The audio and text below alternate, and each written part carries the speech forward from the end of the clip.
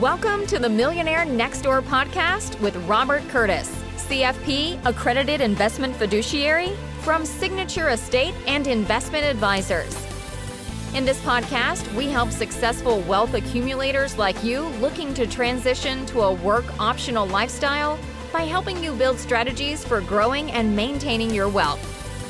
Robert draws from years of experience and fiduciary responsibility and interviews guest experts to help you build reliable strategies to grow and maintain your wealth. Now, on to the show. Well, good morning, everyone, and welcome to the Millionaire Next Door podcast. And today we have a repeat guest with us, Sam Miller. He's the Director of Research at Signature Estate and Investment Advisors, SCIA, which is my firm. And we are going to talk about a really interesting topic called direct indexing.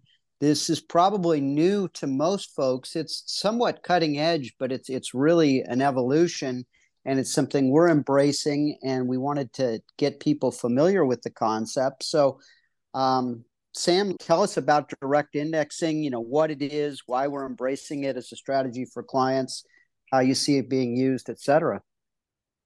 Absolutely. And great to be back with you here today, Rob. And if I was to summarize direct indexing, I would say it's at the intersection of technology and investing, which is enabling investors to build stronger portfolios ultimately. So there's been an evolution in our industry. And I would say this sort of a concept isn't necessarily new. It's been around for a while, but it's definitely changed over the course of time. And there's been a renewed interest because it's resonating with a lot of people. So if you go all the way back to 2020, there were some consolidation in the industry. BlackRock, which is the big name out there, they acquired a shop called Aperio. Morgan Stanley acquired Eaton Vance, which owns a group called Parametric. JP Morgan bought a group called 55 IP. There were all these different headlines that we in the wealth management community noticed, a lot of developments, and it seemed like an arms race. Everyone was, seeking to get the strongest technology to be able to build these sorts of portfolios. So we saw that, and we've certainly been paying attention, and we've been using these strategies even before then. But it's interesting to note the big names in the asset management community are investing more and more in this space. There's actually a quote from a group called O'Shaughnessy Asset Management recently, and they think that by 2025, most financial advisors will use web-based software to create and manage these sorts of portfolios for their clients. So that's not that far away. I don't know if that's going to be the case. I think it's possible. There's a long way to go to get there. But ultimately, what is it? It's direct indexing is a methodology that allows an investor to essentially personalize and customize their portfolio to a greater extent than ever. And there's a lot of different use cases out there. Step one in the process is figuring out what your North Star is from an investment perspective. You want to figure out if you want to track the S&P 500 or the Russell 3000, or maybe a global index or a global benchmark like the MSCI ACWI. That's step one. And in many instances, we can build out portfolios with mutual funds and ETFs. That's certainly an acceptable way to go about building portfolios. But what these direct indexing providers do is actually break those vehicles up and own the underlying stocks instead of using a fund. So instead of maybe owning the S&P 500 ETF, you would own close to 500 unique stocks in your account, or maybe a subset of that if you can get the same amount of diversification with 200 or 300. And the question is, why do you do that? The reason is, in many of these instances, by breaking it up into the component parts and the component stocks, you can get some tax benefits. So as the market goes up and down, as financials go down in recent days and technology stocks go up and down, the manager and the technology can take advantage of those fluctuations in the market by tax loss harvesting very aggressively and creating essentially an economic asset for you when you go out and and do your taxes. So that's one of the reasons that we break it up into the individual stocks instead of owning mutual funds and ETFs. That also allows investors what we call, customization at scales. You can apply ESG preferences, which is something we talked about on a previous podcast. Let's say you're morally opposed to certain companies and you say, I never want to own XYZ company in my portfolio because I don't really believe that what they're doing is a positive for the environment or for society. It's really easy to exclude that sort of a company by name or by style from the portfolio. You can also apply factor preferences if you wanted to overweight a certain style, like value stocks or dividend stocks, if you're trying to drive a higher degree of income in the portfolio. So it allows you to really customize the portfolio to a greater extent than most investors have been able to historically. And then the costs have really come down a lot over the course of time, where if it costed, 0.5% to 1% 10 years ago, those numbers have been cut in half in recent years here. So it's much more affordable to access. So those are some of the kind of the why behind it. To get into some of the use cases to a greater extent, we got the proactive tax loss harvesting that I mentioned. Many people will start thinking about tax loss harvesting in December, right before year end, and they miss out on a lot of opportunities intra-year as the markets go up and go down. So by applying this technology, you can access more proactive tax loss harvesting. So if you're an investor who really cares about minimizing your taxes, that could be really important. Another piece is what we call a tax budget. You can apply a tax budget to the portfolio. Let's say you rode the bull market for the last 10, 15 years or so, and you've got some built up gains in your portfolio, and maybe that's causing some significant overweights or underweights in certain areas. That can be risky in terms of your portfolio's health, but it also can be a challenge to get out of those positions without triggering an excessive amount of taxes in the process. So what you can do is set what's called a tax budget and say, for example, I don't want to realize any more than $10,000 worth of taxes in a given year, or $20,000, whatever the number is. You would work with your advisor to understand what that number is and what's important to you. And then over the course of time, you would start to wind down those positions more gradually. And it's not a rip the Band-Aid off approach. It's much more thoughtful, much more gradual, and easier on the investor to do it that way. Another use case would be if you've got maybe a single or a small group of positions that have appreciated in value to a significant extent. Maybe you have held Apple stock for decades, and all of a sudden it's become 20, 30% of your portfolio. Again, that can present some outsized risks from a diversification perspective. What this portfolio can do is build around some of those bigger positions and do what's called a completion portfolio and really help to diversify in the process. So that's another use case. I mentioned custom ESG previously, so really custom tailoring the portfolio to what's important to the investor from a ESG or maybe a faith-based perspective. We just did one for a client who cared a lot about Catholic values, so we were able to construct a portfolio that aligned directly with what the Catholic Church is saying at this point. So sometimes it can be a faith-based use case. Another one would be, what we call active engagement with the companies. So proxy voting best practices. A lot of times you don't really have a lot of insight into how your proxies are being voted. By working with some of these, the managers that we work with, you can have more of a say in those proxy votes and aligning what's being voted on with your personal values. And then another one, we can do security and sector restrictions. Let's say, for example, maybe someone works for a Big Four accounting firm and they're on a project and they can't invest in a certain company or a certain sector. By using the technology, you can exclude that entire sector from your opportunity set.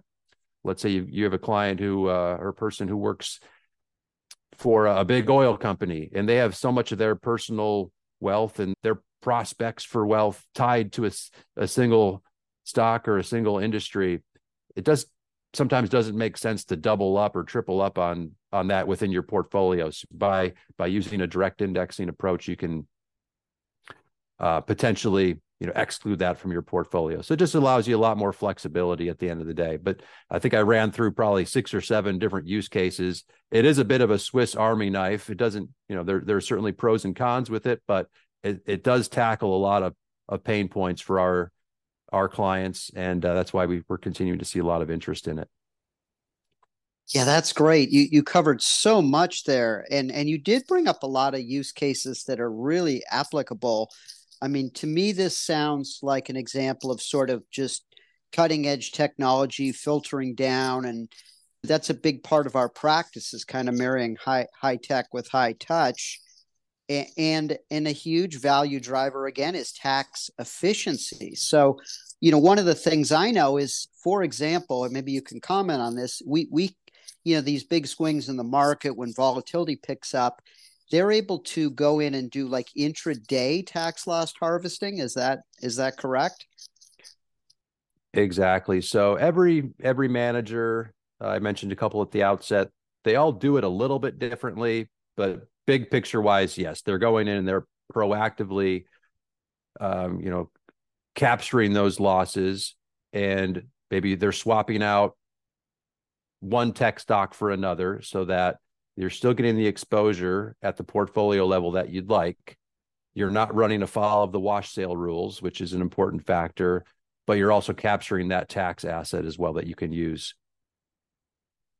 Yeah, so this is a really, really great evolution. And you brought up so many use cases. Of course, low basis appreciated stock. We see it a lot. Things like Apple, Honeywell. Maybe someone's working for a regional bank in the area. These are all folks we work with. You brought up other things, Big Four accounting firm. I have a client there, and yeah, you're right. There's some restrictions. Introduction from Texas recently.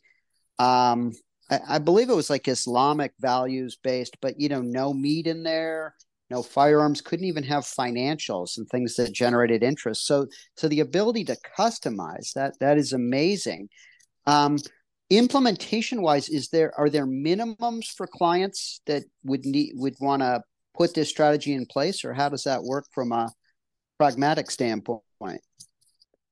Again, it'll vary a little bit based on which solution is best, but the minimums typically start around 100,000 for a pretty commonly used index like the S&P 500 or something like that. If you wanted to get more granular, more esoteric, the minimums could go a little bit higher, but that's really what we're seeing on the ground here. Okay. And bouncing around a little bit, I did see a table, which I don't know if I have it. Maybe we could get in the show notes if I can share it with Patrice. But it sort of compared mutual funds, ETFs, direct indexing on all these things that it can do. It's been an evolution from mutual funds to ETFs to direct indexing. And it just, you'd see on the direct indexing, it checks a lot more of the boxes, especially around tax advantaged investing, tax efficient investing. That's a huge driver of what we do in our practice and how we add value.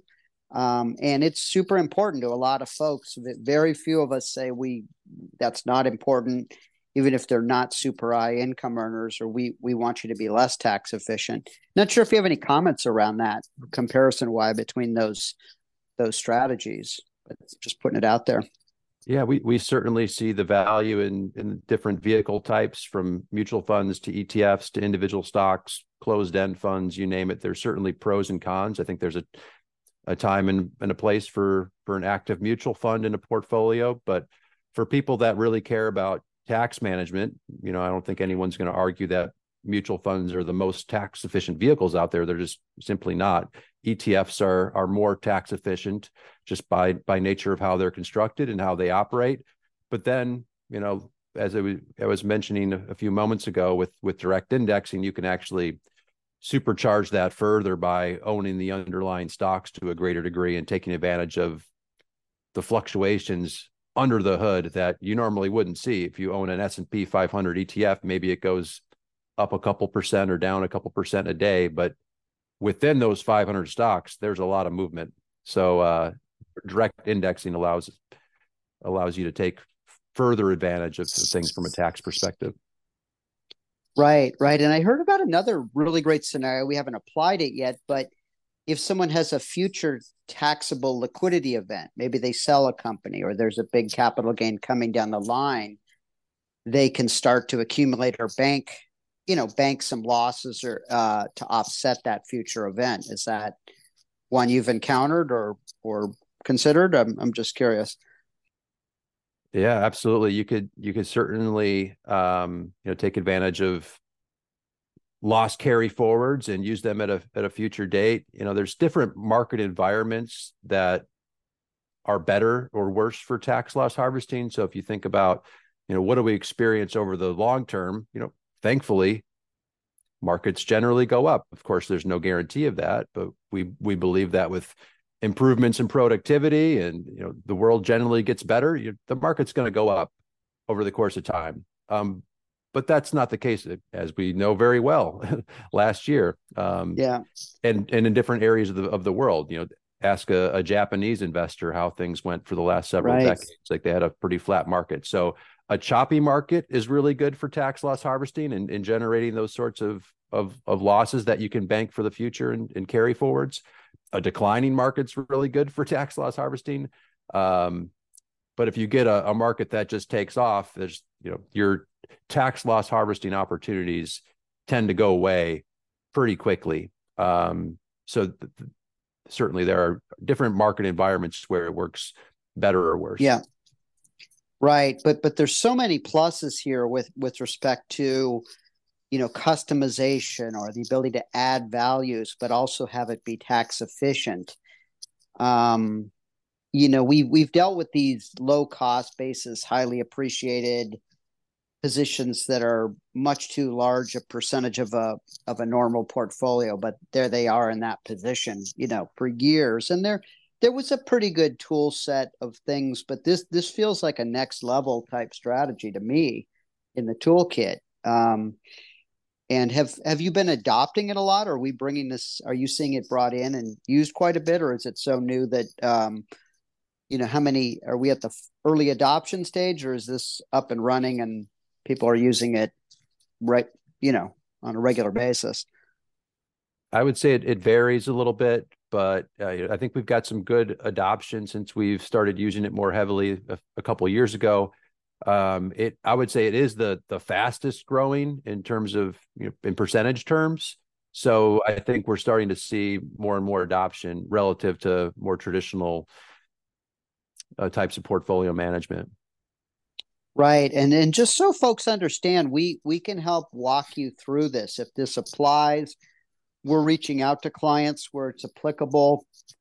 All those strategies that those big firms saw and probably spent good money to bring the technology, we can access most of those through our platform. So Sam researches those platforms, figures out what's optimal. We reach agreements. We have access to those as an independent, financial advisor and fiduciary. Is that a accurate way of presenting how this works here? I truly believe that's one of our biggest value adds is monitoring the investment universe, understanding what's out there, and then bringing what we believe is the best of the best to our clients and our advisors.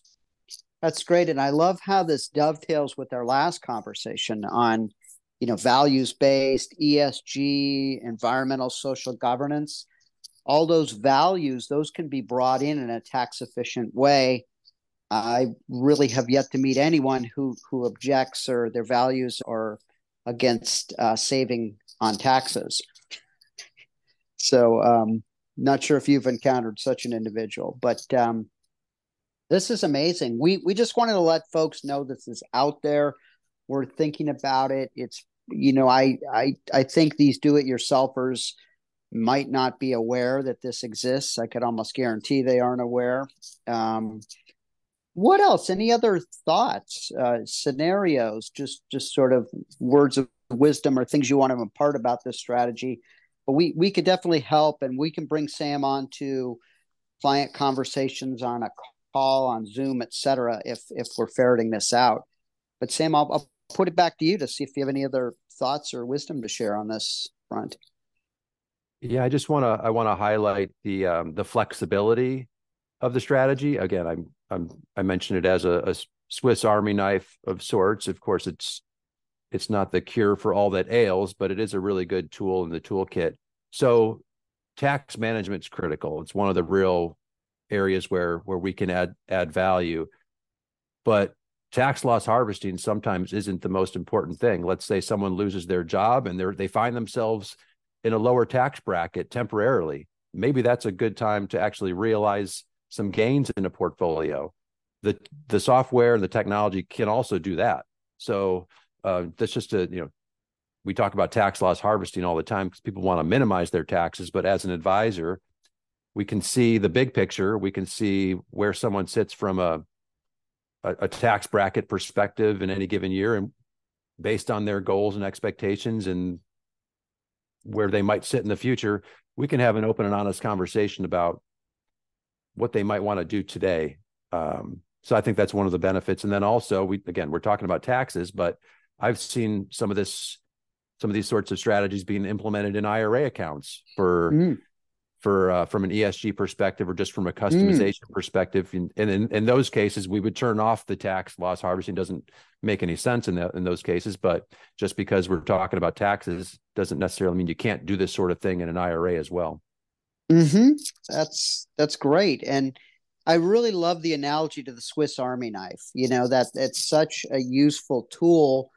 It's got all these different, tools or modalities. Doesn't mean you always use it, but if you own that Swiss Army knife, you're going to get a lot of uses over the lifetime. And it's a pretty inexpensive way to have access to a lot of tools. And so I love that.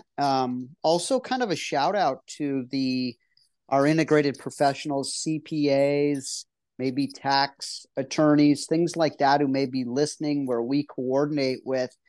They should know this is out there. This is a tool and a strategy, and we should be integrated on that process with clients and their other tax, or legal advisors, et cetera. So it's a great discussion. I love it, and it just integrates so well. And you're bringing up, use in IRAs, right? So it might not be for tax, but from the customization and the exclusion of things, really powerful. So thanks again, Sam. This is great.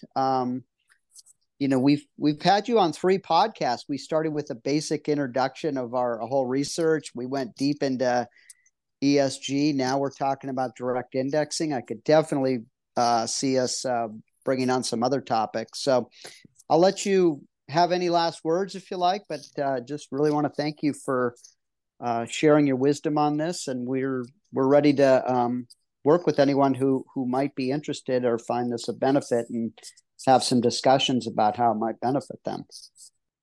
Yeah, I certainly appreciate the opportunity, Rob. If you'd like to reach out to me, I can be tracked down by all the normal means. You can simply email me, rcurtis, CURTISS @SEIA.com. I'm on Facebook. I'm on LinkedIn. You can do a web search and, find my office, give a call and get scheduled for some time. But I'm reachable if anyone has any further questions or wants to discuss. Thank you for listening to the Millionaire Next Door podcast. Click the subscribe button below to be notified when new episodes become available.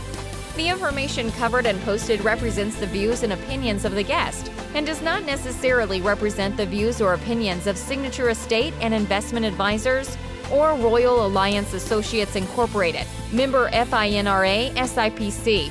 The content has been made available for informational and educational purposes only.